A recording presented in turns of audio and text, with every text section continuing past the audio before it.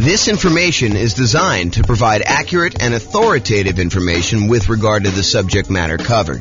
It is offered with the understanding that the presenters are not engaged in rendering legal, accounting, or other professional services. If legal advice or other expert advice is required, the services of a competent professional should be sought.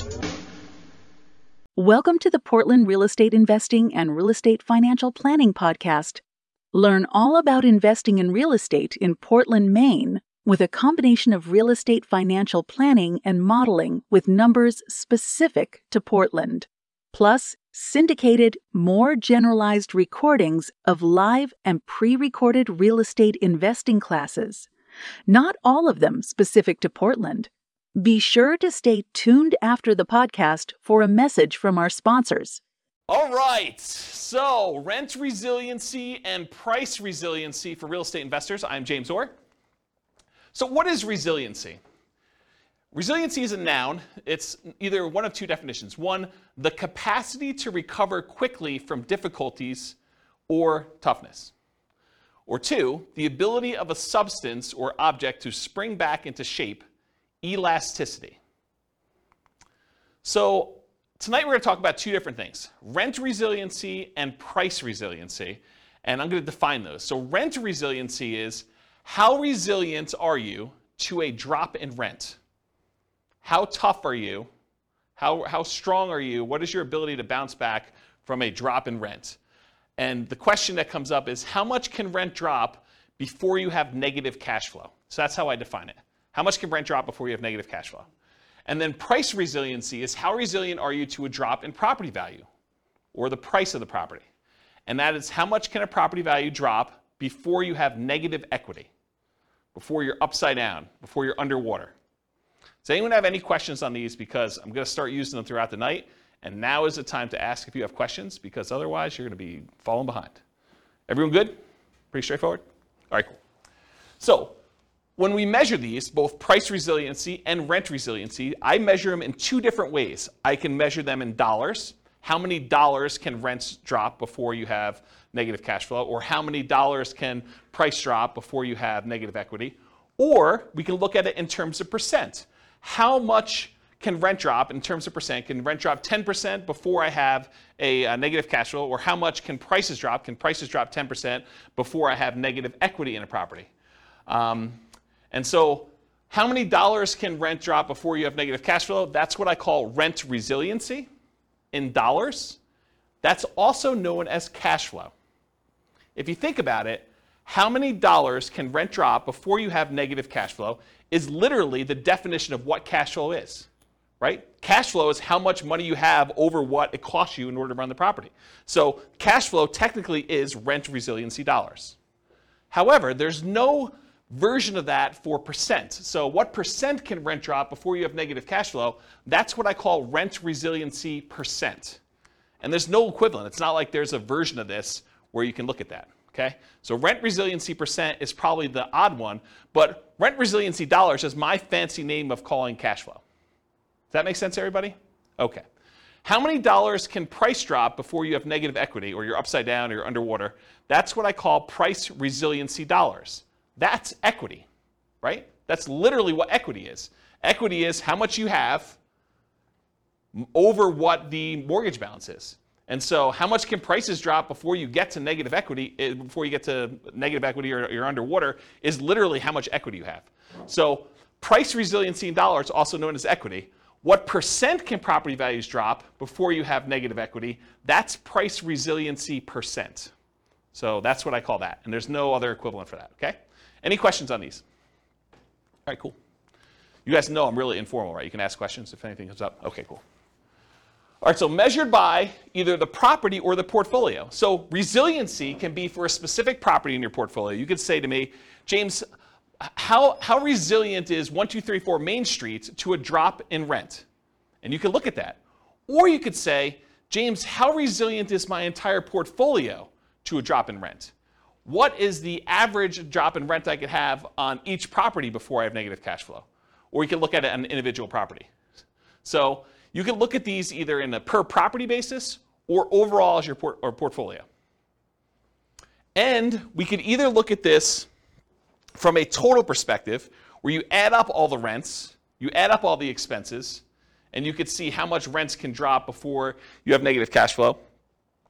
Or you could look at it as, I take all the rents, I divide through by the number of properties I have, I take all of the expenses on the property, I divide through by the number of properties I have, and then you can look at how much it is on a per property basis on average. Does that make sense? Okay. All right, so you could look at this as either a snapshot in time. You could say, right now in my portfolio, how resilient am I to a drop in rent? Or you can say, over a long period of time, over the next 60 years, what does it look like? How resilient am I at each point in time for a drop in rent? So you can look at it either as a snapshot or as the thing over time. And you could say, look, 5 years from now, I plan on paying off a property, or I plan on refinancing a property, or I plan on buying a property, or I plan on selling a property. And you could say 5 years from now, at that snapshot in time, month 60, let's say as an example, what is my rent resiliency, or what is my price resiliency at that point?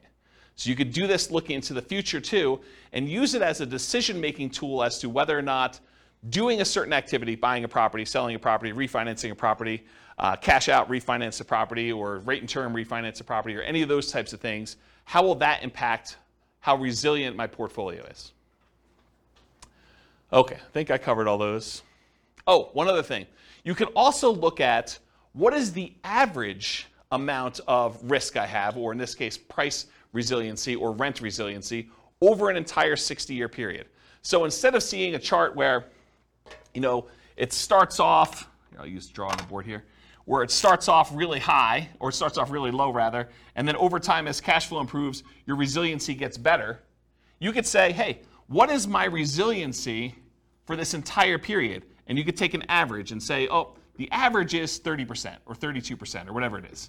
And you could say, oh, so this one's about 30% on average. And then if you had another strategy you were considering, like this one, you could say, oh, that one has a rent resiliency average over this whole time of 29%. And so you could say, on average, one strategy is more risky than another, even though there may be times when it's below and other times when it's above. But over this entire period, one's more risky or one's less risky than another with this specific measure of risk, which isn't the only way to measure risk, which we'll talk about tonight. Any questions on that? Okay. If you're doing any modeling in the Real Estate Financial Planner software, I added a bunch of new numbers here. So now you can actually see your average rent resiliency, your average price resiliency, average debt to income, average total debt to net worth, and average total debt to account balance, as well as average months of reserves. And if you click on any of those buttons, they go to all those individual charts. So I added those for you because I wanted to see them. So that's a new tool that's brand new for you guys. Tonight we're going to look at both snapshot, one specific month and how it measures, and we're going to look at stuff over time. We're going to talk about both of them. Any questions? Okay, cool. All right, let's talk about some oversimplified math. I'm going to give you an example just to kind of walk you through how this stuff works. So let's say you have two different portfolios that you're comparing.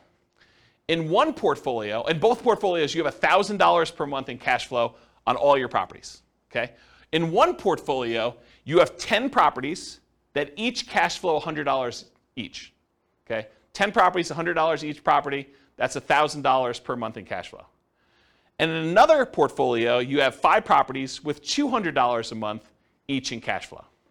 So you have one portfolio that has basically the same amount of cash flow for both. One of them has more properties with less cash flow per property, and the other one has fewer properties with more cash flow per property. What if rents, let's talk about the ones where you have 10 properties with $100 each. If rents drop by 10%, if rent per property goes from, just as an example, it's oversimplified, $1,000 per month to $900 per month in rent, your cash flow goes from $1,000 per month to 0 per month. You lost $100 per month in property. It was only a 10% decline in rent values, but because you only had $100 per property, it went from $1,000 per month in rent to $900 per month in rent. So the $100 in cash flow went away. You now have no cash flow on that particular portfolio. Does that make sense, everybody? Compare that to if you had the 5 properties with $200 a month each.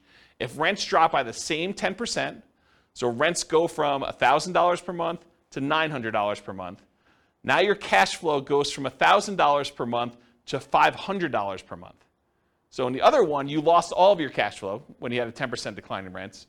This one, you had a 10% decline in rents, the same 10% decline in rents, but now you have still $500 per month in cash flow.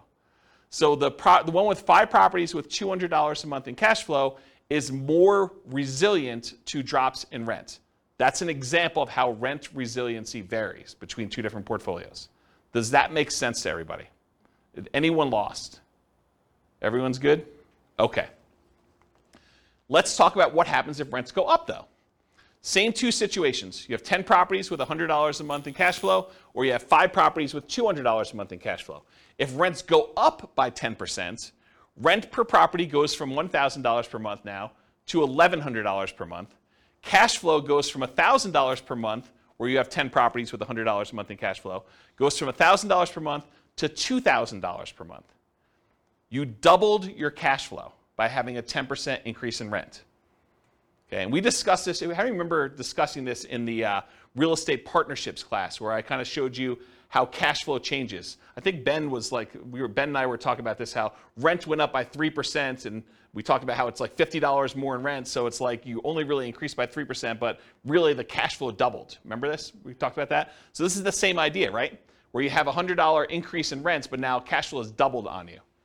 But if you have 5 properties, and they're doing $200 a month in cash flow, if you have rent increased by the same 10%, then the rent per property goes from $1,000 per month to $1,100 per month, just like the other one, except now cash flow goes from $1,000 per month to $1,500 per month. Only an increase of 50%, where the other one doubled. This is another example of how resiliency works, except it's the opposite now. Property values, rents actually went up in this case, and so your cash flow did not increase quite as fast because you were more leveraged, essentially. Does that make sense? Okay. Now let's talk about equity. We just did rent resiliency. Now let's talk about equity. So you have $1 million in equity in 2 different portfolios. Okay? In one portfolio, you have 10 $250,000 properties with $100,000 in equity in each. Okay, that's $1 million in equity. Or you have 4 $250,000 free and clear properties where you don't have any loans on them. That's also $1 million in equity. So you have 2 different examples. One where you have 10 properties with $100,000 each. The other one where you have 4 $250,000 properties where you have $250,000 in equity in each. Okay? If price drops by 10%, in the one where you have 10 properties with $100,000 in equity each, that means if prices drop by 10%, 10% of a $250,000 property is $25,000. So the property value went from $250,000 to $225,000, but you got 10 of them. So now you have $250,000 in lost equity, and your equity decreased over 10 properties. That means your equity went from the $1 million that you had to $750,000. So your equity decreased from $1 million to $750,000. But if you had the other portfolio where you had 4 $250,000 free and clear properties, if the price drops by the same 10% we did before, $250,000 properties now worth $225,000, you had 4 properties at $25,000 decline in value each. That's $100,000 in equity decline total. So now your equity went from $1 million to $900,000. This is an example of how price resiliency works.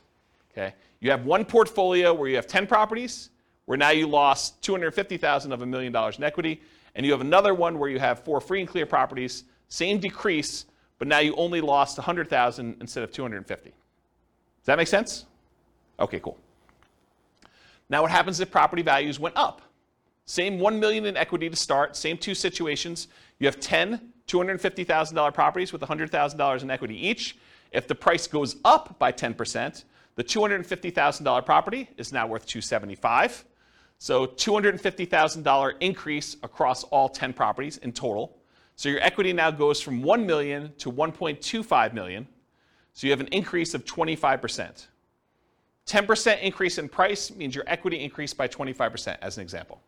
Okay? Or you have the 4 $250,000 free and clear properties. If the price increases by the same 10%, same $25,000 per property, $100,000 for all 4, just add them up for 4 of them. Now your equity goes from $1 million to $1.1 million. It only increased by 10%. It's unleveraged. Okay? Does that make sense? All right. So really, what we're talking about in a lot of these cases is leverage. The more leverage you have, the less resilient you are. The less leverage you have, the more resilient you are. Does that make sense? We just saw that. The more leveraged you are, the less resilient you were. Right? We saw that with rents. Any questions on this? All right, cool. All right, let's do a thought experiment. Which is riskier? Is it riskier to put 0% down or to put 10% down? And why? This is the discussion part of class. What's riskier? Just call it out. It's riskier to put 0% down. It's less risky to put 0% down. Okay? Why do you think it's less risky to put 0% down? Less skin in the game. Less skin in the game. So if you put no money in the deal, you don't have any money to lose. Interesting perspective, right? I think a lot of people would be surprised to hear that. They'd be like, well, you put more down, maybe you have more cash flow, so it's probably less risky to have 10% down from that argument, right? And if property values went down, having a 10% cushion before you're a negative, that's interesting. But on the flip side, both that and the previous kind of resilient slide on leverage, even though I agree with you, the hard part about me thinking about that is whether stocks or real estate, that's true on paper, but only if you sell. So if you've got enough portfolio to withstand the tide, it doesn't matter because you're not going to sell every low. So what you just went to is this idea of paper losses. If property prices go down but you don't sell, you don't really have a loss until you sell. You don't have a realized loss until you sell. And so you're arguing it doesn't really matter, right? You don't have a loss in either case unless you have to sell the property. Okay, so that makes it sort of even on those. What else? Which one's more risky, which one's less risky? What do you think? I think it depends. It depends on what? On your cash position. On your cash position, okay? So if you have a lot of cash, then which one's less risky? Then I'd probably go 0% down because your ROI would be higher. Okay, so you might have an infinite return on investment. Right. In theory, at least. I mean, really, you should be calculating your return, including how much you need to keep in reserves. I mean, we kind of teach that in deal analysis class. But ignoring that for a second, if you have a 0% invested in the deal and you make money on that, then you have an infinite return, right? Yeah. So you would think that it's less risky for you to have 0% down in that case. Yeah, if you can support the rents. Yeah. So you're assuming you're having to pay for negative cash flow. Well, there's that risk. There is a risk, right? So is it more risky to put 0% down or 10% down? What do you think? It's a personal decision. It's a personal decision, yeah? It depends on what you have in reserves. I really think. Are you paying? Are you deferring your down payment? But you have that down payment. You can put that money someplace else, invest it differently, while someone else maybe pays your down payment or not. I mean, yeah. Yeah. So I wonder if you're getting to this idea that if you put 0% down, you probably have more in reserves because you didn't have to put money down. I wonder if you're getting to that. Well, here are my thoughts on it. If you do 0% down, you have nothing in the deal, you have nothing to lose. So there's an argument to be made that if you put nothing into the deal, you have nothing to lose. It's arguably less risky in that way. However, your credit is at risk. If something happens and you have to sell and you have to give the property up for foreclosure, or you have to sell at a loss and you don't have money to make up the difference and you have to do a short sale or something like that, your credit's at risk. And maybe even more so if you put 0% down than if you put 10% down. Because the chance of you being underwater with 0% down is probably greater, right? You know, property values go down 5%. If you had put 10% down, you probably wouldn't be as likely to be underwater, although you have some sales costs and stuff in there, which we're going to ignore for a second. But if you do the 0% down, you're probably still underwater even with a 5% decrease in price, okay? What about prices rising? So you tend to have appreciation. You tend to pay off some debt on the property. You tend to have tax benefits, and you tend to have cash flow. So you might have this infinite return on investment with 0% down. It's not really a measure of risk, though. It's just kind of like a better return. You're still getting these benefits, but you had nothing in the deal, though. You're benefiting from having prices go up, at least in theory, paying off some of the debt as long as you're making your mortgage payment, getting tax benefits as long as you're able to depreciate the property, and then getting cash flow on the property if there is any. Maybe there's negative cash flow. But you would have an infinite return on your investment, ignoring, of course, that you should have your return calculated on your reserves as well. And here's, I think it's what Rachel was saying, you have more reserves if you didn't have to put as much down. If you only had to put 0% down, maybe you have more in reserves. And having more in reserves probably makes that less risky. So I don't know. It's kind of an interesting thought. What about the other side? 10% down. Well, property values go down 10%. You could lose 100% of your money. As sort of what Austin suggested before, you don't have a loss until you actually have to sell. You have this sort of paper loss. And the longer you hold that property, in the overwhelming majority of the cases, real estate tends to be pretty forgiving over time. Even if property values go down the next 5 years, you push it out 30 years, property values are probably going to be up from there, right? Your credit is still at risk, so you still have that risk. Maybe it's a little bit less at risk because you still have that cushion. Of course, prices do rise. In a lot of cases, you still pay off debt to have tax benefits and cash flow, but you're maybe more likely to have a little bit of positive cash flow in that case. And maybe that makes it a little less risky.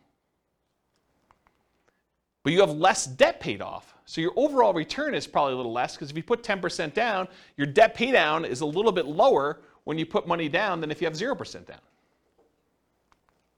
And finally, you have a little bit lower overall return on investment. So which one is less risky? I don't know. I think part of it's how you measure it and your situation. And you have less reserves, which we talked about. Any questions on this? It's kind of an interesting thought experiment, right? Like, which one's less risky? I think part of that, for us analyzing too, is your own incomes. How quickly can you save to get 10 or 20% down in your market? Because if you're spending 6 months doing that, it might not be a big deal. If it takes you 2 to 4 years, you're going backwards fast. So Austin's almost suggesting that how long it would take you to save up that 10% might be another factor in which one's riskier. If you can quickly save up that 10%, it's probably less risky for you, I think is what he's suggesting. If it would take you a really long time, that's probably a bigger risk. Your ability to replenish losses you have, I think is another way you're thinking about that. That's interesting, yeah. Any questions on this? Good little thought experiment. Okay. Measuring risk in real estate investments, which is largely what we're getting at, right? Aren't we sort of getting at this kind of rent resiliency and price resiliency? Aren't we sort of talking about a way to measure risk? So what are the different ways we can measure risk in real estate investments? Well, number one is probably one of the most common ways because your lender typically uses it to determine how risky you are for being able to qualify for a loan. It's called debt to income. Debt to income measures how much debt you have compared to how much income you're making, including rental properties. It's often used by lenders to qualify you for loans. So if you ever heard, DTI, what's your ratio for DTI or how much debt to income do you have? It's what lenders use to determine how risky you are to loan money to. So it is definitely a way to measure risk when you're investing in real estate. Probably one of the most common ones. Another one, though, and also used by lender, is your debt service coverage ratio, often abbreviated DSCR.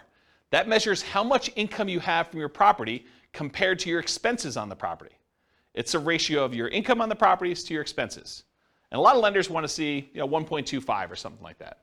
They want to make sure that the income you have in your property can more than cover your expenses. Okay? That's another way that we measure risk. Here's one you may not have heard of. It's debt to net worth. How much debt do you have? If you add up all your mortgages and any other debts you might have, car loans, student loans, anything like that, credit card loans, how much debt do you have compared to what your overall net worth is? And when we use net worth here, we're also talking about any equity you have in properties. How much cash you have in the bank, how much money you have invested in stocks, how much Bitcoin you have, how much Dogecoin you have, all those things, right? So it's your overall net worth, your ratio of your debt to your net worth, okay? But if you think about it, debt to net worth, certain types of net worth are more liquid than others. It's hard to get at equity. What's up? I thought your net worth already It does. So I'm confused by It does, but your ratio, But your ratio, I mean. the ratio of how much debt you still have to your net worth is a measure of how risky it is. But your net worth, in this case, you've subtracted your debt off. Yes. Okay, got it. Yes. That's a great question. Rachel asked, so your net worth typically has all of your assets minus what all of your debts are on your assets. And so you find out what your overall, your like net is after all of your debts on your property. And yes, when we do this calculation, we're saying how much debt you have now divided by what your net worth is. Got it. Yep. Just want to make sure. Yeah. And think about it this way. Let's use a really basic example. Let's say you're a Bill Gates type of guy and you have $1 million and you owe $10,000. So now you have $10,000 in debt over $1 million net worth. That's a relatively low debt to net worth. But let's say, as another example, you're an investor in this room and you owe $3 million on all of your mortgages, but you have $1 million in net worth. Yeah. Now that's much higher debt to net worth. So who's riskier in that case? Right? I think the person who has $3 million in debt and only $1 million in net worth, as an extreme example. Yeah. Okay? So I was getting to this point though. So when you think about your net worth, what does your net worth consist of? It consists of equity in your properties, your account balances, any type of investments you have, any cash you have, things like that. But some of that is not easily accessible. And if poop really hit the fan, you might not be able to quickly get at equity in your properties, especially if property values are declining and you're really trying to like pull money out for some reason to save yourself from some type of decline or something like that. It may be really hard to get at your equity. So another measure of risk, which is slightly different than this one, is your debt load compared to your liquidity. So I call that debt to liquidity or debt to account balance if you're actually in the software doing these calculations. And your debt to account balance says, how much debt do I have compared to just my account balances, just the money I have in my bank account, just the amount of money I have in stocks. It is specifically excludes, does not include equity in properties. Because equity in properties is illiquid. It's hard to get at, especially that top 25% of equity, right? It's really hard to do a cash out refinance above 75% loan to value. So that equity, in order for you to get at it, you need to sell the property. And if you sell the property, they're probably going to be expenses. You're probably going to have sales commissions, probably have some closing costs, probably have some depreciation recapture if it's been a rental, and you probably have capital gains. So once you pay all those in order to get at it, maybe you don't even have what you thought you had. So this idea of debt compared to your liquid net worth is another way to measure risk. And in fact, I think it's a better way to measure risk because it sort of shows, how able you are to handle issues with your properties, liquidity-wise. Does that make sense? You're smiling like this is What I use. debt to liquid net worth? Yeah. Yeah, it's another measure of risk. Yeah. Okay, so far we've covered debt to income, commonly used by lenders, debt service coverage ratio, another one used by lenders a lot, debt to net worth, which I don't think many lenders use, but I think it's a really good metric, and debt to liquidity or debt to account balances. What about reserves? Isn't reserves another measure of risk? If you only have 1 month of reserves on your personal expenses, all the rental properties you own, don't you think that that's more risky than someone who has 6 months or a year's worth of reserves saved up somewhere? So this just shows you another way to measure risk. Because if you stop and you say, okay, my personal expenses to live on are whatever, $10,000 a month. If you have $60,000 in your bank account, you have 6 months of reserves for your personal expenses. If all of your properties with principal, interest, taxes, insurance, maintenance, vacancy, property management, all those things in there is $2,000 per property. And you have, so if you had $12,000 in the account and you had 1 property, you'd have 6 months of reserves on that property. Well, that's pretty good. What if you had 10 properties? Now you need $120,000 in reserves to have 6 months of reserves for all your properties. Plus the extra $60,000 for your own personal living expenses. Now you need $180,000 of reserves in order to have 6 months of reserves. Okay? So that's another way to measure risk, is how many months of reserves you have. And then in addition to these, there are 2 other ones we're covering tonight. Rent resiliency, which is how much your rent can drop before you have negative cash flow, and price resiliency, which is how much your price of your properties can drop before you have negative equity. So these, I think, are my first pass attempt at what the different ways of measuring risk in real estate investments are. And there's probably, I was talking to Nick before class, Nick and Austin, I was telling them, there's probably at least a whole class on just this slide, like going into details about what these are, how you measure them. And there's some really interesting relationships, which I'm probably not going to get into much tonight, but like having a whole bunch of reserves can make up for being weak in another area. If you have really low rent resiliency, maybe I do cover this in another slide, but if you have really low rent resiliency, where if rents decline by the smallest amount, you're going to have negative cash flow, but you tell me you have 10 years worth of reserves, I'm less concerned, right? If you tell me, look, I got 15% rent resiliency, but I only have 1 month of reserves, I'm nervous for you because these interact. Does this make sense? Okay. All right, so how much riskier is it? Rent resiliency and price resiliency give you one way to measure how much riskier it is when comparing two different strategies. So these can be talking about completely different strategies. For example, I'm going to Nomad versus I'm going to do non-owner occupant 25% down investments, or I'm going to do Nomad versus short-term rentals, or I'm going to do house hacking versus fix and flips, or whatever your strategy is, although fix and flips really wouldn't have rent resiliency. But you could use them to measure two different strategies completely, or you can use it to measure what is riskier. Should I put 10% down? Should I put 20% down? Should I put 25% down? And earlier we were talking, Ben, about this idea of nomading and how much you put down. If you think about this, this is sort of what we're talking about. If you put less down when you're nomading, as is a really simple version of this conversation that we should have in detail. But if you put, lower down, like 5% down, and you have a much poorer, much more riskier rent resiliency, where you're likely to have negative cash flow or really low resiliency in case rents change, but you have now an extra 15% of the down payment in reserves, well, those sort of like counteract. And would I rather see you have negative $50 a month in cash flow, but have $45,000 more in reserves? Yes, I would. Versus you saying, I'm going to put $45,000 more in a property and now I'm going to have $100 a month in cash flow? I don't know. I mean, I'd almost rather see you have $45,000 in reserves, right? It's a kind of an interesting way to think about it. And you got to run your own numbers to see what it plays out for you. But that's like one of the discussions I think we should have about this idea of put more down and have positive cash flow, put less down but have a much bigger pile of reserves. So we have to think about that. Okay, so you could be analyzing, you can use this to measure risk when you're looking at totally different strategies or different amounts of leverage. Should I put 20% down? Should I put 25% down? Should I put 50% down? Should I buy these properties free and clear? Other measures of risk may mitigate the severity or the consequences from the risk associated with another measure. This is what we talked about before about having risky rent resiliency, where it's really low, and if you have a drop in rent, you're going to have negative cash flow. But being risky there can often be mitigated by having really robust reserves.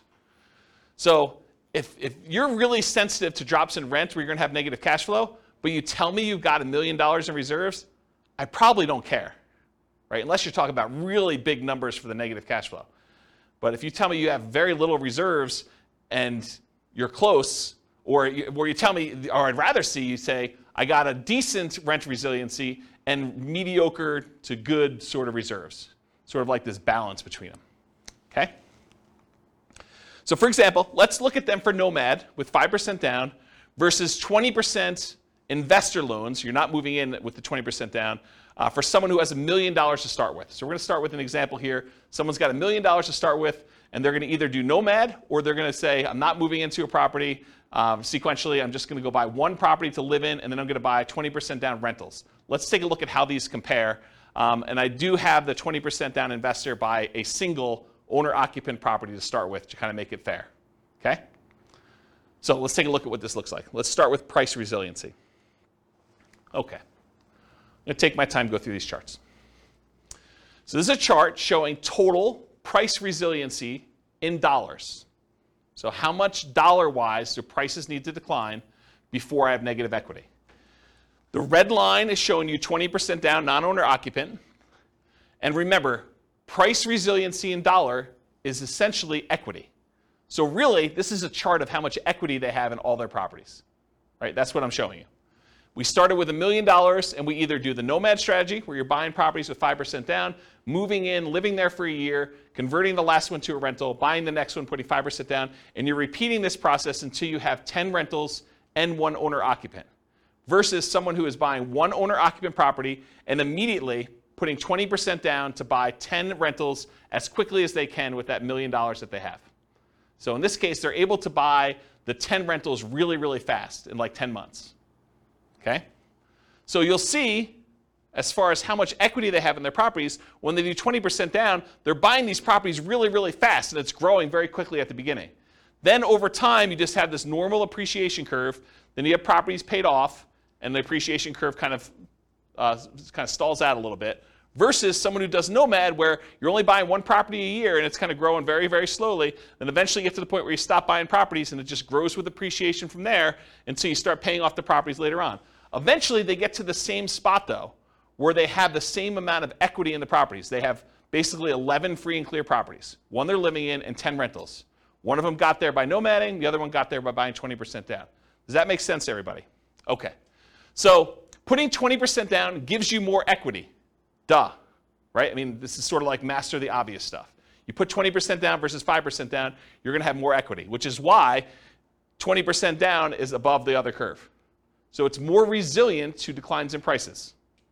Might be easier to see this, though, per property, because you're like, these numbers don't make any sense to me. It's like hard to tell what's going on. But what if we looked at it on a per property basis? Well, that's what the average price resiliency dollar is. We now look at the amount of price resiliency we have per property. And so this gives you an idea of how much equity you have on the average property that you have there. Same idea, though. 20% down, non-owner occupant, is kind of more than what you do with 5% down. Interesting thing, though, with nomad, you live in the property for a year. And my definition for average price resiliency dollar, I exclude your owner-occupant home. I basically only look at it for investment properties. There's a weird exception when we look at all individual properties, but for the most part, I'm ignoring this one. So you'll notice nomad is 0 until basically month 13, when we convert that to a rental. And so then it pops up, and you have a certain amount of dollars, 5% plus whatever appreciation was on that particular property. And then each one that you buy kind of increases until you get to the time where you're stopping buying, and then it just kind of continues up per property. And this gives you a feeling for how much it is. But it's still hard to gauge because this is future dollars, right? You have equity growing, but your property values are also growing too. So it's hard to tell what's happening because these numbers don't make a lot of sense to us when we think about future dollars. Like, what does having $500,000 per property in equity mean, about 20 years in the future? It's hard to fathom. It's hard to really relate to that, okay? So if you do this and we adjust for inflation, if we say, look, I'm going to adjust back to inflation so that the property is always worth $350,000 or so in today's dollars. Now we can kind of get a feel for what's happening. This is showing you average price resiliency dollar, but now it's adjusted so that these numbers make sense to us because we're talking about adjusting back into today's dollars. So, this has, when the nomad kind of pops up there, we have, I don't know, whatever that is, about $40,000 or so, maybe a little bit more, and each one you buy kind of increases until you get to the point where after you're stopping buying around year 10 or so, you got about $100,000 on average across all the properties that you bought over time for all the nomad ones. But the ones where you put 20% down, it's probably $180,000 on average. Okay? So you can just kind of see how this works. And eventually you get to the point where you have 100% of equity. So the property values are worth about $350,000. You have about $350,000 worth of price resiliency. The property value can drop the full value of the property before you have negative equity because you don't have a loan. Does that make sense? And these are slower to get there because you delayed buying properties. It takes you longer to get to the point where, on average, all of your properties are paid off because they staggered a year out. And these were only staggered by like 9 months or 10 months in order to get all 10 bought. Does that make sense, everybody? Okay. So these are in inflation-adjusted dollars. Helps you think about how much property values might need to go down with the properties. You understand it now, not what it will be worth in the future. You may also see that we're only measuring rentals. That's why nomad's at 0. Any questions on this one? But that also doesn't take into account how much out-of-pocket you had to put down to get to the same result. 100%. We are not including how much you had to put down in order to get to how much equity you have. You're right. Because rent resiliency, or price resiliency in this case, doesn't include the amount you put in. It's really just how much can prices drop before I have negative equity. I'm assuming that's, for the math that was used, it was the same interest rate for both? No, they don't use the same interest rate, because when you put 5% down on an owner-occupant loan, it's probably a little bit better than you putting 20% down on a non-owner-occupant loan. So I use different interest rates. I actually looked them up. Yeah, so this is interesting, because we're going to have a slide later on where I show you which one gets to financial independence faster, and it surprises a lot of people. Because you'd think, I don't know, 20% down, it should get there faster or whatever. I mean, you're going to look at it, you're going to see. Yeah. All right, any other questions on this? I think I'm about to switch gears.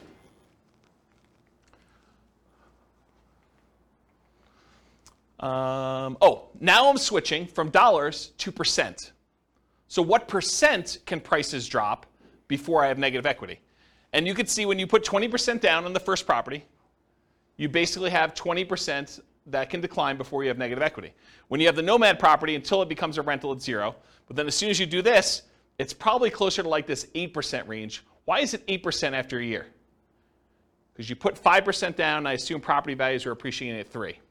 So now property values can go down by like 8% on this first one before you have it. And each time you buy a new property, it sort of increases to get to this point. So you can see how resilient you are to declines in value, percentage-wise. No longer talk about dollars, because in a lot of ways, don't we want to know percent? Don't we think in terms of percent? We don't often think, look, we're buying properties. What if they go down $72,000? Well, $72,000 of what? If we're talking about $1 million property, that's very different than if we're talking about a $300,000 property. So really, don't we want to think in terms of what percentage decline we had on the property value? So I think percent makes a lot more sense. So you can see here, though, and then eventually you get to the point where you can have 100% decline in value when your property is free and clear, and you don't have any negative equity. And the nomad one takes longer to do. The total and the average look almost identical. The charts look almost the same. Or, this is all the properties combined. We could look at each individual property if we wanted to, right? And that would look like a rainbow. So each one of these then becomes its own property. And you can see this is someone nomading. Each year they buy a new property, and then the rent, or this is the price resiliency. The price resiliency kind of goes up over time as they appreciate and as you pay down a loan a little bit. Okay? Any questions? Is this helpful? All right, let's switch over now to talk about rent resiliency. So total rent resiliency in dollars. Remember, rent resiliency dollar is what? It's cash flow. So this is really another chart saying this is how much total cash flow you have on all your rental properties. Now, it's still the same scenarios. We started with $1 million, and we either do nomad or one owner occupant, then 20% down payment, non-owner occupant investment property loans. We're putting 20% down, gives you more cash flow. That makes sense, right? You put 20% down the property, you'd expect probably a little bit better cash flow.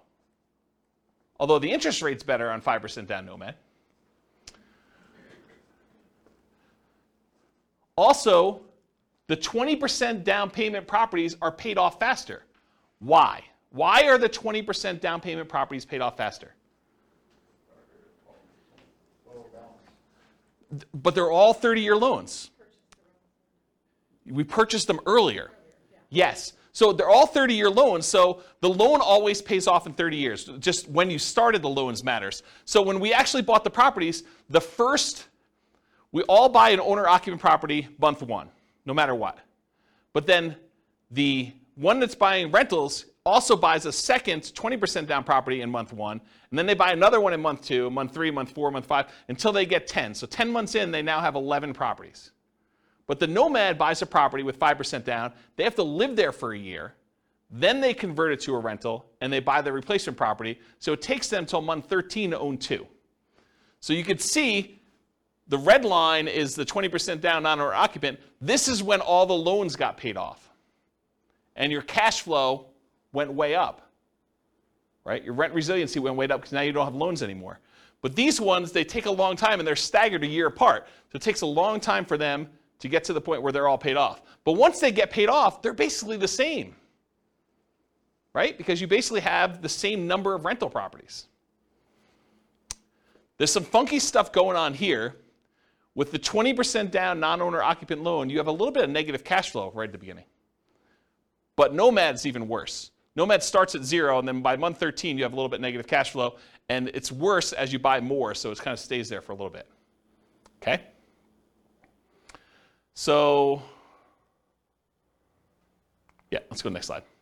So now this was just regular dollars, so it's kind of hard to tell like what's happening. You're like, okay, what does it mean to have $50,000 worth of cash flow in year 30? I don't know. So let's take a look at it now if we adjust back to today's dollars.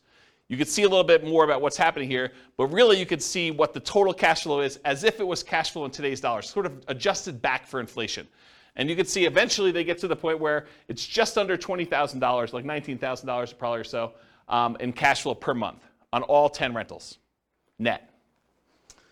So this inflation adjusted dollars helps you think about how much total rents on all properties might need to go down with the property as you understand it now, not what rents will be worth in the future. Okay? Now this is average per property. So before we were talking about the total amount on all 10 rentals. Now we're saying how resilient are we on an individual property? It shows you, about here in year 10 or so, you're probably about, $500 or $600 per property in positive cash flow on the 20% down, somewhere in that ballpark.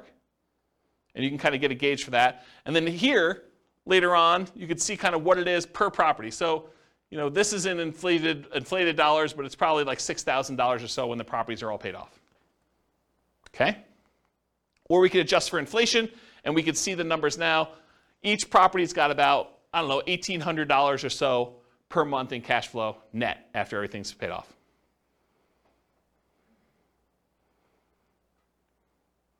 Cool? Any questions on this? All right, now we're going to switch to percent. So what percent can rents decline before we have negative cash flow? Well, with both of them, we're negative up front, right? Because we're basically underwater. We have negative cash flow on the properties. The 20% down one becomes positive sooner. The Nomad one takes a little longer before it becomes positive. But you can see that over time, though, it gets to the point where about 10 years in, 20% down is, about 18% resilient. You can have an 18% drop in rents before you have negative cash flow. And Nomad is probably, I don't know what that is, 8, somewhere around there.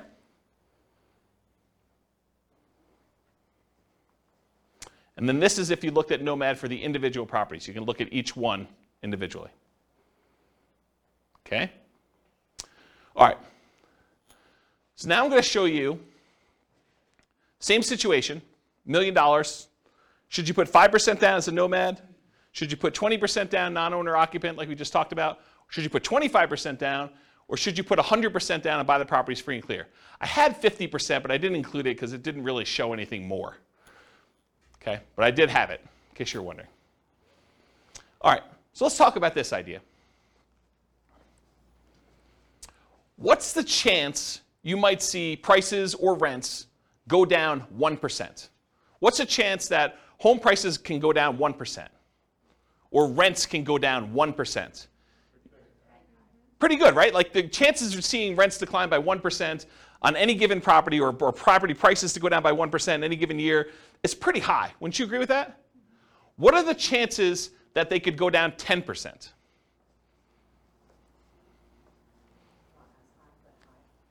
You think it's high? Is it as high as 1%? Yeah, it's much more likely for you to be able to see property prices or rents go down 1% than it would be for them to go down 10%. What about the chances it could go down 25%?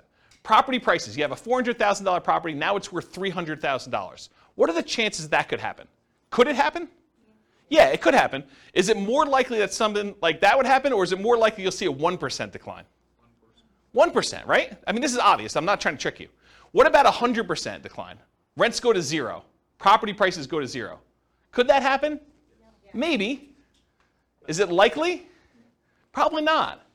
So would you agree that we're much more likely to see a 1% decline than a 50% decline? Not a trick question. Seems really obvious, right?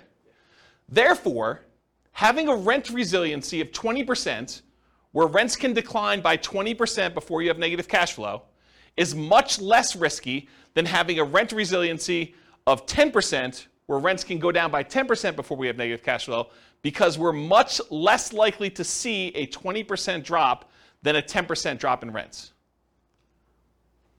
Because the chance of it going down 20% is much more unlikely than having a 20% rent resiliency, it's probably not 2 times better. It's probably more than 2 times better.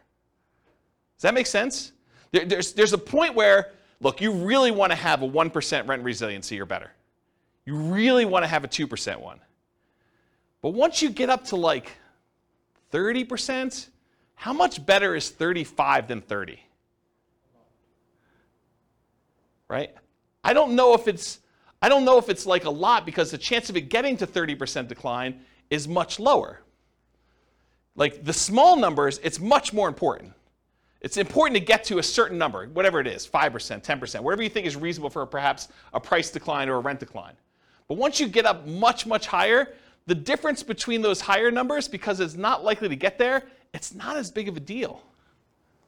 So is that a Rubicon then? No, I don't think of this as Rubicons. Rubicons are sort of like things you cross over, you get to where you never go back from.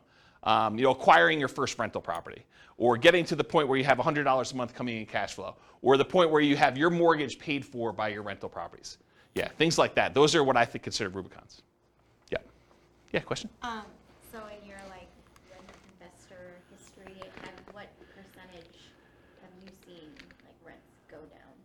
That's a really good question. I don't remember, but I do remember seeing rents decline in 2008, 2009, when you had a whole bunch of people that couldn't or were unable or unwilling to sell their properties at a loss. They either couldn't sell their properties or they were unwilling to sell it at a loss, and they decided to become unwanted landlords, reluctant landlords where they're renting their property out.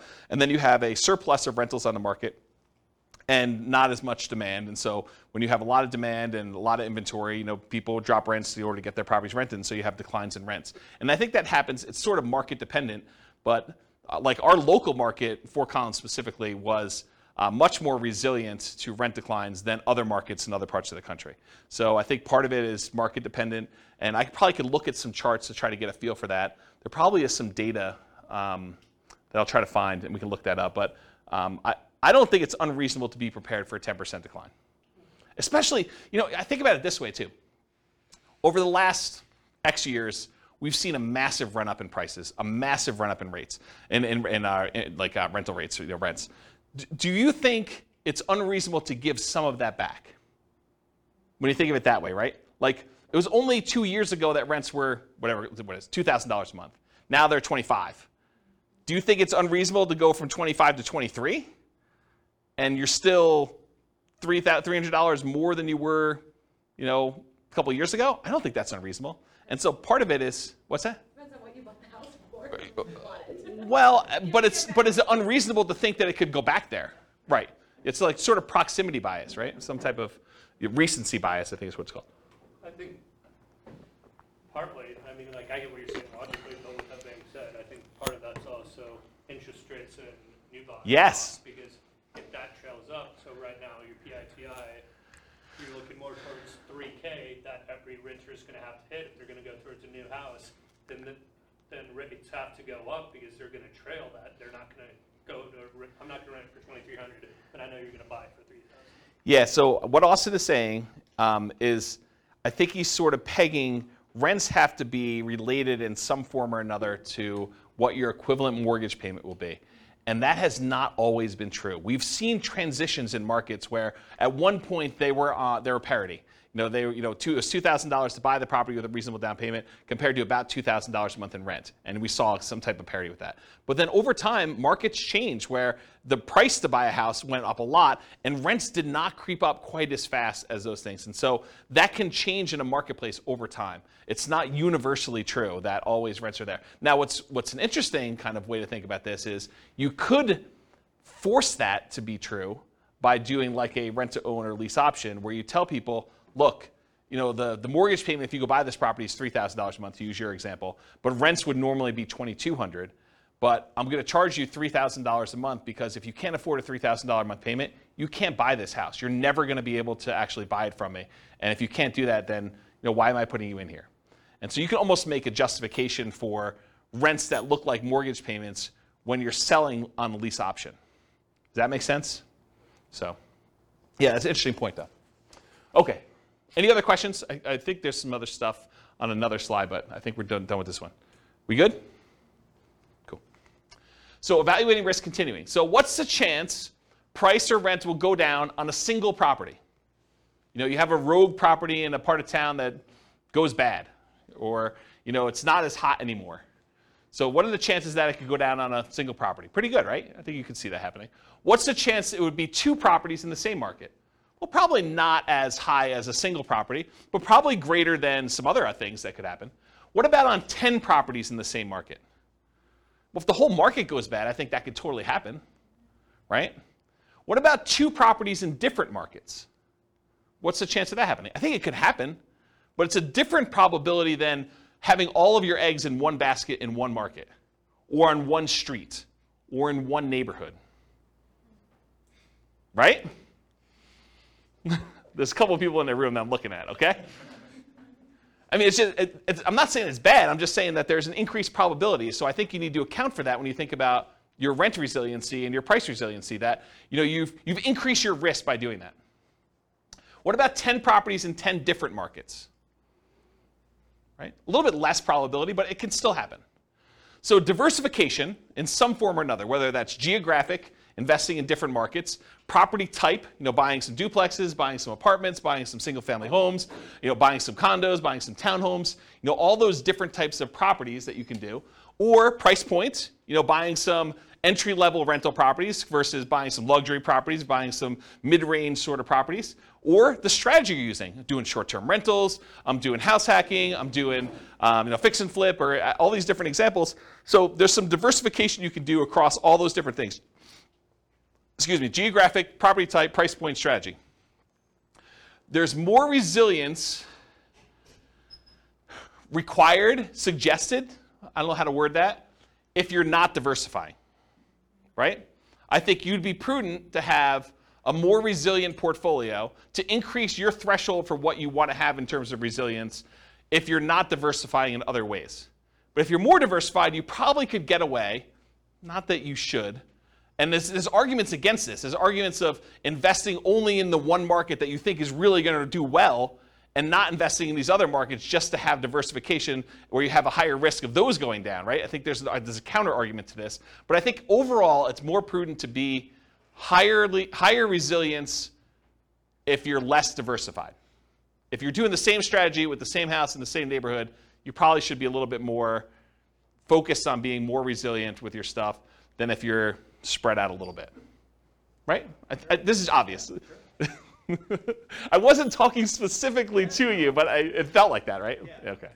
It wasn't intentional. I mean, I'm trying to be helpful. Okay. Yeah.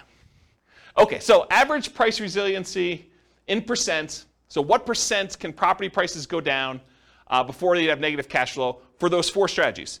For the 100% down, you bought the property free and clear, you could have the property value go down 100% and you would not be underwater because you don't have a mortgage. So that one's easy. That one just goes 100% all the way across the whole time. Wouldn't you be negative past 75 if isn't about 25% taxes and insurance? No, this is property values. Okay. This is not rents. When we do the rent one, you'll see there is a threshold. But for property values, you have a $400,000 property, you don't own anything on it, it can go down 400K. It can go down 100% before you're negative. And there's an interesting point you bring up, which I have a slide at the end. I think there's a variation on this class, or at least a variation on some of the terms, where we do take into account things like sales costs and capital gains and depreciation recapture and stuff like that. There's a version where we take into account those transaction costs for equity. But this one is simple, right? This one is just pure up equity, okay? So the 100% down one's easy. 100% all the way across. Super, super easy on that one. The next one we'll do Nomad. Nomad, you start at 0. Because you basically are not counting the thing that's not a rental. By the time you get to year 1, you convert it to a rental. It pops up here.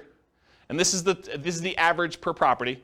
And so it shows you at about 8% or so. And then each time you buy a property, kind of comes down, drops down, does this, until eventually it kind of tapers off until you get to the point where all the properties are paid off and you're doing that. That's what Nomad is. 20%, 25% down, that's just a difference in down payment amount. And so the curves are very similar. In both cases, you're buying properties as quickly as you can. I will tell you that with the 20% down, you can get all 10 properties, all 10 rental properties. With the 25% down, you get really close, and I think you need to buy one a year or two later. Okay? So you have a small delay there, but you're acquiring these properties, and you're more resilient with 25% down. This makes more sense, right? You put more down, you're more resilient to a price drop when you do that, and then they eventually taper to the point where they get to be the same when the properties are all paid off. About 30 years in the future from when you started. Maybe minus a year, plus a year. Okay? Any questions on this? Pretty straightforward? Okay. Now this is average rent resiliency in dollars for the three strategies. So when you buy properties free and clear, you have really high cash flow, but you have fewer properties. You only had $1 million to start with. You can't buy 10. You can only buy 3 and change. So 3 until you save up for the next one. Okay? So then your kind of average rent resiliency dollars kind of up here until eventually you catch up with everyone else. But here though, you've got 25% down, 20% down, and Nomad. Nomad starts at 0, then it has negative cash flow. The 20% down one has some negative cash flow. The 25% down one has positive cash flow from the beginning. And the curves are very, very similar. The ones where you put 20 and 25% down, the properties get paid off. And so your cash flow really improves here. And they go up here. And then the Nomad one takes a little while to pay off because you're doing them a year at a time. Does that make sense? Okay, so that's rent resiliency dollar. Now this is that snapshot I talked about. I basically said, let's look at some arbitrary point in time. I picked 5 years in the future. And I said, what does this look like? What is the average rent resiliency in dollars at 5 years in the future for this thing? And so for the 100% down, 1965. And this is in inflation adjusted dollars, so it's back in today's dollars. So you have rents drop by $1,919.65 and not have negative cash flow with the free and clear properties. With 20% down, you can only have rents drop $116.05 before you're negative. With 25% down, it could drop $309.54 per property before you're negative. And with Nomad, $14.42. So just a snapshot in time, 5 years in the future, average property, this is per property, right? Average rent resiliency dollar. You either drop almost $1,900 and change, $115 and change, $310 and change, or $15. Not $1,500, just 15. That's Nomad. So which one of these is riskiest? It's obvious, right? But look at the difference. Can we see rents drop by $116? Probably. So just order of magnitude, you can see that these are not that far off. Okay, so now this is percent for rents. So as you were discussing, Austin, there's taxes and insurance and stuff, so it's not 100%. Because you have property taxes, insurance, and those things on the property. So really it's about 80-something% here. So we say about 18% or so is actually taxes and insurance. For the free and clear property, that's where it is. That's how much rents can drop before you be negative. With the 25% down, they could drop a little bit here, I don't know, whatever that is, 3%, 4%, but it increases over time until they get paid off and it goes up there. This is that extra property being paid off, I think. And then with the 20% down, you start off with negative cash flow, which I'll show you this here in a second. And then by the time you get to month, whatever this is, 4 years in or so, then it gets to become positive. And then it gets up here when the properties get paid off, they all bump up there. And then here's Nomad. It's negative for a while, finally becomes positive, and then it kind of follows a similar curve, not exactly the same, but very similar. And then once you start paying off properties here, they get paid off. Does everyone see that? So Nomad and 20% down both have negative cash flow with professional property management in this example. That's what the assumptions were. And so here's the cash flow power meter. It shows you, the black line is where rent is. So it shows you for the rent that they're getting, this light green area shows that they would have positive cash flow if they were managing the property themselves. If it were in this dark green area, it would be positive cash flow if they had a professional property manager, which in this case they don't, so it's slightly negative, but it's positive if they were to manage it themselves. In the yellow area, it means that it would be positive cash flow if they were managing it themselves and they took into account cash flow from depreciation, the tax benefits of owning the property. And then the red area is you're still covering some of the debt pay down, but it's negative. And then here is you're not even covering debt pay down. So depending on where the black line is, it shows you how much cash flow you have and whether it's cash flow with property management, cash flow you managing yourself, cash flow with cash flow from depreciation, or I'm not even covering, I wouldn't be positive even if I had an interest-only loan is another way of saying this, okay? Any questions on this? And if you're just like cash flow power meter, what is all that stuff? There's a class on that too, and I probably need to do a new one. But we look at cash flow power meters to see very visually where cash flow is on any particular property. It's a really easy way to see where you are. Any questions? All right, so now this is the same chart we had before, except we're doing percentages. So this is year 5, month 60. Rents can drop 83% if you have it free and clear before you have negative cash flow. Rents could drop 5% with 20% down. Can rents drop 5%? Absolutely. That's like a realistic number for you see rents decline, right? 5% decrease in rents. For the 25% down, they can drop 13.47. I don't know. That'd be a harder one to do. I mean, it definitely could happen, but it's harder than 5%, right? Wouldn't you agree? And the Nomad one, 0.63. So what's the chance that rents could decline 0.63%? Really high. What's the chance rents could decline 5%? I'd say reasonably high. What's the chance that they can decline 13.47? Moderate. I mean, it's not unheard of, but it's not high, right? Probably not high. And what's the chance it could decline 83.12%? Pretty low. Pretty low. So you can get a feel for how resilient this strategy is here. And this is probably different strategy. This is just different down payment amounts to give you a feel. Okay? Any questions on this? Cool. It's often counterintuitive. Just because a real estate investing strategy is more or less leveraged or more or less risky doesn't always mean it will perform better or worse than another strategy toward achieving financial independence specifically. So just because, hey, this is more risky, it's got to get me to financial independence faster? Not true. I'll show you that in a second. For example, putting 100% down to buy up to 10 rentals might seem like the least risky strategy from a number of risk measures, right? I mean, put 100% down. And putting 5% down to Nomad might, at first blush, seem the most risky. That doesn't tell you which one achieves financial independence first or which one will ultimately give you the highest standard of living, which we'll talk about.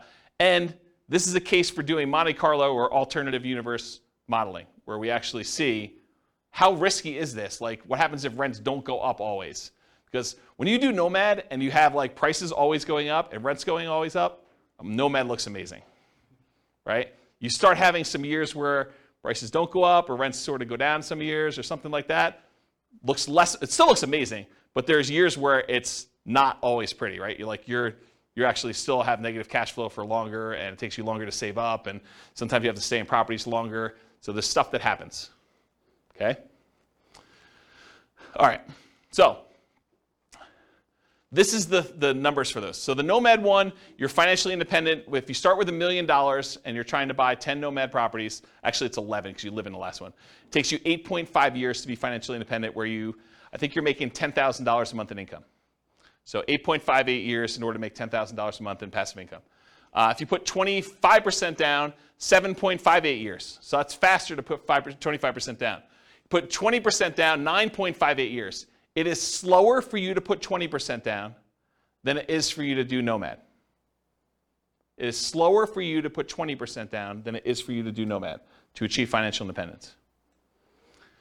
And then it takes you 4.08 years in order to be financially independent, buying the properties free and clear. Starting with $1 million, you buy a lot fewer properties. So the most risky, arguably, Nomad, 8.58 years. The least risky, arguably, 100% down, free and clear properties, 4.08. It's sort of in between. Basically, the less you put down, the longer it takes. Okay? Except for Nomad. Kind of odd. So you're saying I just need to inherit it? Yeah, I was going to say this really depends on your Well, ability to do. Well, and I think that's the hard part for 25% down. It's normal historic markets when it's up, only appreciating 3% a year, and you can say that relatively fast. Over the last few years, if I was losing ground at 10 or 15% appreciation each year, then I would not be buying. You talking about for Nomad? Right. Yeah, so what Austin just said is, in years where you've got slow, steady appreciation of 3% a year, Nomad makes a lot of sense. But if you're nomading and property values are going up really, really fast at 15%, then it could slow you down. Yes and no. Any properties that you own, you're benefiting from that. So it depends on where you are in your cycle. If you're like just about to start and you're seeing properties going up 15%, yeah, it's harder because it's the goal is moving away from you all the time. But if you have the money to do down payments, there's other options. If you don't and you're saving up anyway, you just do what you can. You kind of use the market that you have, but any properties that you bought, you do benefit from those. You have, you bought 3 properties and now you're doing your 4th one. Great, the 3 properties you own went up 15% a year. That's awesome. So it's kind of weird situation with that. And I think Nick in the back said something like, now I just got to inherit $1 million. And this is sort of like a setup as an example to show you how rent resiliency impacts different choices if you're starting in one particular position. I've got a couple other examples from the previous classes we did where I show you how those look at for price resiliency and rent resiliency and what they would look like. So you'll see those, which those ones, they were basically right out of college earning whatever it was, $70,000 a year or something between the two of them, right? So you'll see what those look like. Okay, any questions? All right, cool. So this is their standard of living. It shows them what percentage of that $10,000 a month goal they're earning, adjusted for inflation. And so you can see they all achieve it pretty low here. But look what's interesting about this is Nomad eventually, it doesn't happen at the beginning, but Nomad eventually has the highest standard of living. They're earning the most amount of money later on. And part of that is them paying off properties. This is when they pay off their owner-occupant property. These over here paid off their owner-occupant properties here. Basically month 360s. They all bought it at the beginning. Okay? So the one where you did 100% down, you don't have the 10 properties right away. It takes you a while to acquire them, and so it takes a long time to do that. The ones where you're doing 25% down, those are very similar curves. Okay? So you have the highest standard of living with Nomad too, which also is probably counterintuitive to a lot of folks. Okay? This is just how when you buy the properties in case somebody wanted to ask me about it. The Nomad one, you bought one in year 1, you waited a year, you bought another one, waited a year, bought another one, bought another one, bought another one, until eventually you get 11 properties. 1 you live in and 10 rentals. For the 100% down, you could buy 3 up front. It takes you a little while to save up for 100% down on the next one. Then you go up to 4, 5, 6, 7, 8, 9. It takes you a long time to buy the 11th property, one that you're living in. And the one you're living in is 5% down. And then 20% and 25% down. The 20% one, you're able to buy all 11 right away within the first year. The other one, it takes you a little while to save up for that last 25% down payment. Because $1 million does not quite get you enough to do 25% down with the property I picked. Okay? All right. I'm going to run through these pretty quick. So for those that came to the previous classes or on the podcast, buy and hold real estate investing strategy, this will look really familiar to you, but this is sort of another perspective on that class. Because in that class, the only thing we covered was when they achieve financial independence. We didn't talk about anything else because I didn't have time. So we basically went over all this, all the different strategies in buy and hold, which I'm not going to go into detail, and we looked at how fast they achieve financial independence. Now I'm going to show you another view into what's going on and show you what their price resiliency looks like. And so these are all the different strategies combined. I'm not going to break them out and kind of go into detail, just to give you a view of approximately where these are, right? So prices can decline by the time they start acquiring properties in this 20% range to maybe 40, maybe 50% range. And then finally, when you stop acquiring properties, it just increases over time. So that's how they tend to trend for buy and hold. And this is for what percentage prices can decline before they'd have negative equity. Okay? And then these are all the different rent resiliencies, curves for all the different ones. Again, I'm not going to go into any individual one, but you could see they're in this sort of like 0 to 20% for a lot of this time, maybe a little bit higher depending on whether they have a lot of extra cash flow like short-term rentals or something like that, because that's really what this is measuring. And then it kind of goes up over time where they all get paid off. Okay? And then I picked an arbitrary time frame just to compare them. This is year 20, month 240, just to see what happens. And I wanted to show you 15% down payments are still relatively risky even 20 years in. Only a 6.3% rent resiliency or 1.92% rent resiliency, depending on which one of the two 15% down payment options you chose. All the other ones, though, I think are pretty reasonable, right? I mean, we talked about, do you think rents are able to go down 22%? What about 11%? I mean, that can happen, but it's not crazy close, right? You start getting at 1.92, that's pretty close before you have negative cash flow. So these are the 15% down options, and then these are all the other buy and hold ones, depending on which one you're looking at. Does that make sense? Just so you can see visually like approximately where they are in relative sizes. Okay? Any questions? Cool. All right, let's do the same thing for that Nomad real estate investing strategy class. Again, in that class, we went over all the different time it took them to be financially independent. We didn't go into any other detail. We didn't talk about net worth. We didn't talk about any risk. We didn't talk about, cash flow or, debt service coverage ratio or debt to income or anything else. So really, we just covered that. Now, this is if you do price resiliency. The blue one that's really weird is the lease option one where you're buying properties, then you have to stop buying until you can afford the next one and they get cashed out. So there's some weird stuff going on with the blue one, just ignore that one. But the rest of them sort of trend in this, I don't know, once you get up to steady state, 25 to 50%, and then of course as they get paid off, they increase from there. So you could see relative price resiliency in that, what I would consider to be a reasonable range. There's nothing kind of abnormal there. And then here's rent resiliency. Again, the blue one is that lease option one, which is kind of wacky. But then here, it builds up. Nomad kind of builds up over time as you acquire properties and you hold them longer, and you add another property, and eventually you get good cash flow. But it takes some time to get there, and kind of cash flow increases here until the properties start getting paid off. That's what they look like for rent resiliency percent. Any questions? And for comparison, this is year 20. Do you have a question, Austin? Yeah. For the short-term rental. Yep. For 5% down, I'm assuming that was done year 2, or yes. starting year 2 then? Yes. You start your short-term rental year 2. And then, do you remember what kind of, cash flow or additional rent you were projecting for that? Yeah, it's in that presentation, but I don't remember. It wasn't crazy, though. I remember at the time thinking it was a pretty reasonable bump. I bumped up expenses on it, and I bumped up income on it, so that the net income was higher, but it wasn't like 2x or anything like that. It wasn't that extreme.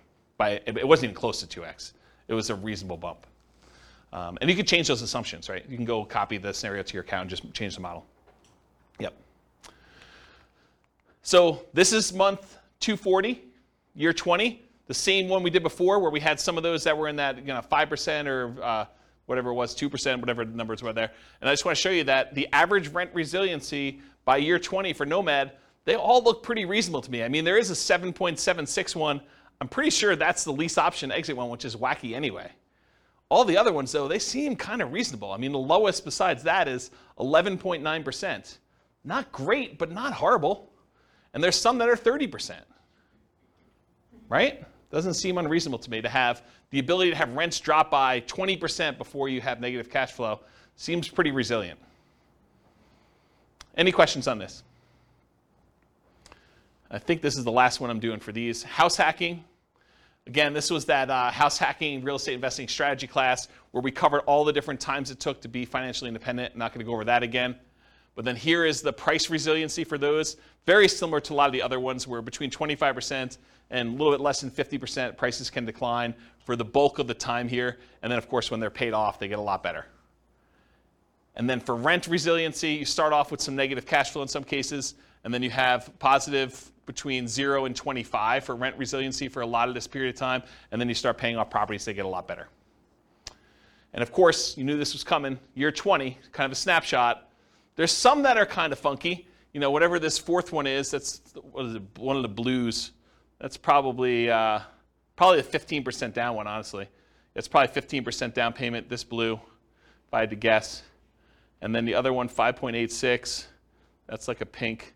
Yeah, they're all the 15% down ones. So these are all these low 5.86 ones are all 15% down, which that's the lowest rent resiliency you have.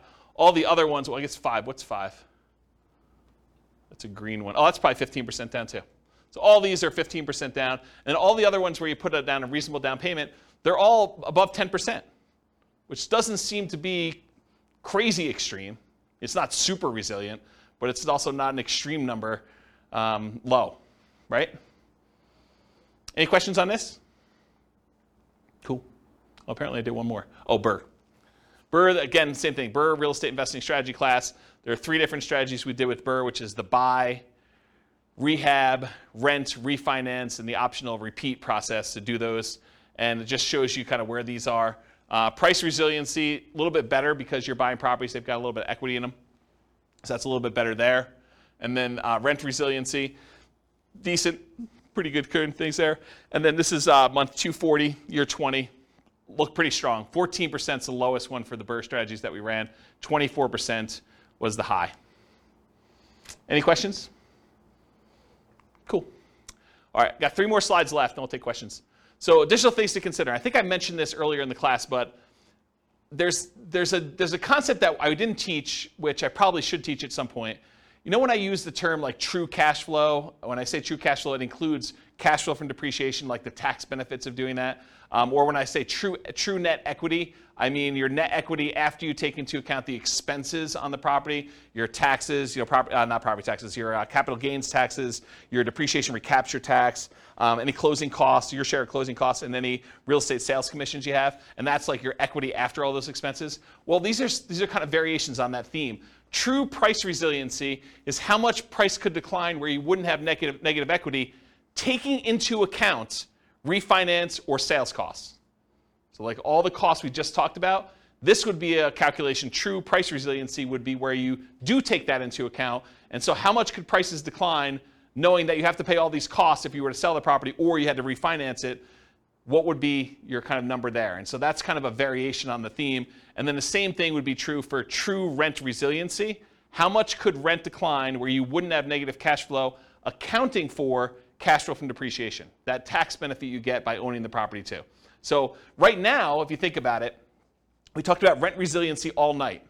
But really, if rents decline by 10%, you'd still have this weird buffer of the tax benefits of owning that rental property, provided you were still in that period of time where you can get the depreciation, right?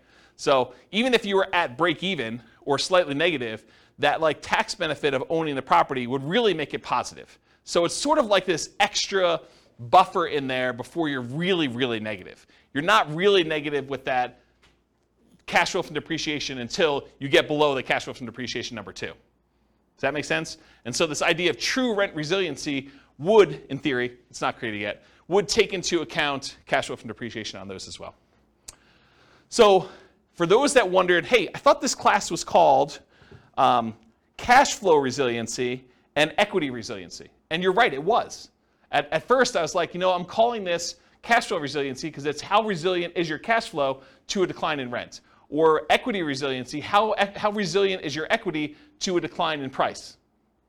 And the more I thought about it, the more I thought, if I named it those, which I think makes sense, but if I named it those, I would avoid these extra ones that I plan on doing. And so I decided to go back and rename the terms to rent resiliency and price resiliency now. So now it's how resilient are you to a decline in rent, or how resilient are you to a decline in price? Because I wanted to add things like vacancy resiliency. How resilient are you to an increase in vacancy? Or property insurance resiliency. How resilient are you in your cash flow to an increase in property insurance? Or property taxes resiliency. How resilient are you in cash flow to a increase in property taxes? Or maintenance resiliency. How resilient are you to an increase in maintenance or CapEx as examples? So, for example, with maintenance, you could say, how much maintenance go up before you have negative cash flow? That would be maintenance resiliency.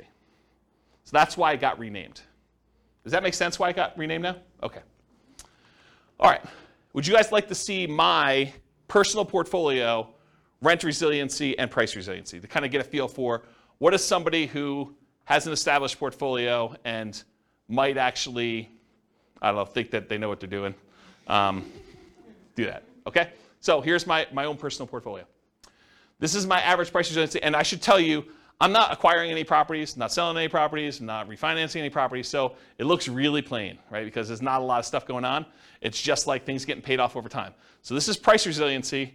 The average property I have has got a price resiliency of whatever this is, 58%, 50-something percent, high 50s. So my property values can go down 58% before I would have negative equity. on average. Does that seem pretty conservative? I think it's pretty conservative. So that's what it is. It'll take me a while to get here because I've got some properties that I did new loans on when loan interest rates were low. Okay? What about rent resiliency? Rents can drop, whatever this is, high 20% before I would have negative cash flow. Okay? And then it gets better. Eventually, when I pay off all the remaining properties where I did a refinance all at a bunch of time, then it goes up to about 80% decline where I can do that. So that's about what I personally have, it is what I personally have in my portfolio. Does that help you guys, give you some insight as to what I think is a reasonably conservative number? I also have a lot of months of reserves, way more than 12. Way more than 12. So even if this was lower, I would feel really comfortable. Make sense? Yeah. So to get here, Yeah.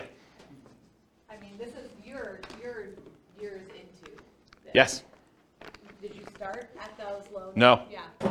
Nope. You didn't start here. No, I didn't start. You started at those higher risk, like. Yeah. leverage. Yeah, because if you think, so the question was, you didn't start here. So when you were getting started, were you at these higher risk, like rent resiliency and things? Yeah, you have to, because if you think about it, by definition, if I put 25% down to acquire property, well, I have whatever it is, 25% things before I could do that, right? So yeah, now I'm, with the equity you have in your property, now I'm at 50, whatever that is, 55, 58, I don't even know what the number is, but it's not 25 anymore, right? What's the longest property you own? Oh, not very long at this point. You sold them, Yeah, there's been turnover. Yeah, so not very long at this point. But I mean, part of this is market appreciation too, right? And there's definitely, there's at least one nomad property. There's actually 2 nomad properties in there. Right, but how do you, one of the things to think about is how do you change this, right?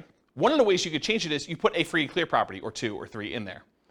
And that can overall change the average, right? So there's free and clear properties in there too. All right. Any final questions? Is that helpful, seeing this too? Surprise. I don't usually show my stuff. Any questions? Yeah, awesome. So first kind of statement, then question. So from my understanding of the last few graphs, most of the variance is probably between 10 to 15%. It depends on your strategy and what you're doing, right? If you're buying free and clear properties, no. If you're doing these like highly leveraged, 15% down, 20% down, 25% down, or Nomad 5% down, acquire them a year apart, or Burr, where you're kind of like trying to pull your money out, all those things vary depending on what you're doing. But if you're kind of for rent resiliency, kind of looking at it from that lens, I guess. Going back to where we started class, then if you would rather go 0 down and have the rest in cash or index or whatever else, the main 4 or 5 dips we've had in the last 100 years, haven't they only lasted like 1 to 4-ish years on average? I don't know that data that well that I can comment on it, but it doesn't sound unreasonable that you had relatively short periods of time where the dips didn't last forever.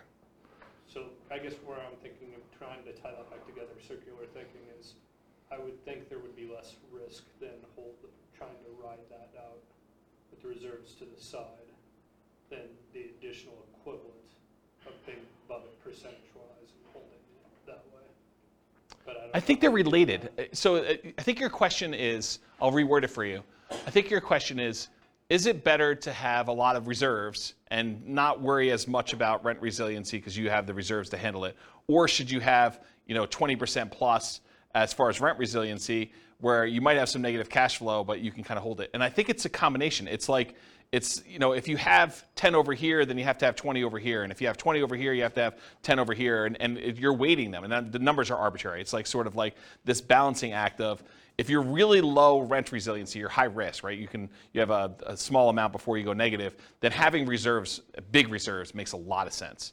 If you are, you have really good, if you've got rent resiliency like I have in my portfolio, where property values or rents can go down, whatever this number is, 28% or whatever the number is here, then needing reserves is probably not that important, right? I still have crazy reserves. I mean, I'll tell you, it's like over the top. But you don't need that as much if you have 28% rent resiliency.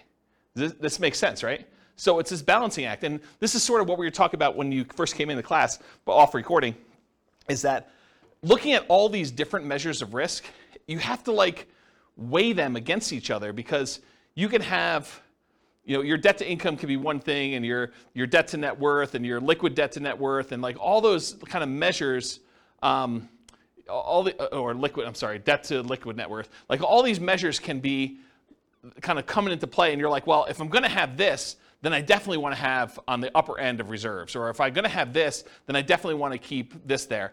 There's probably a whole class I should do on reserves that will cover a lot of this, right? It'll like pull from all these different classes with the rent resiliency and the kind of measures of other risk and things of that nature, and show you how I think reserves should change based on that. I think there's like a minimum, and then I think you probably should have more. Just as one example, if you're going to have negative cash flow when you're buying a nomad property, I think it's prudent to take whatever the negative cash flow is, set that aside as part of reserves, and X number of months of reserves, right? I think you already know that you're going to have this amount of negative cash flow, so that should be part of your reserve calculation to begin with, plus then 6 months or 12 months or whatever you're doing for that. Like, that's the way that I would think about it. And so there's a whole bunch of things like that that I probably need to teach in a reserves class, and which I'll put on my list. I'm sure that'll come up in a question for how I'm going to choose the classes in the future. So, does that answer your question? Okay. Any other questions? Was this helpful? The kind of like rent resiliency, price resiliency.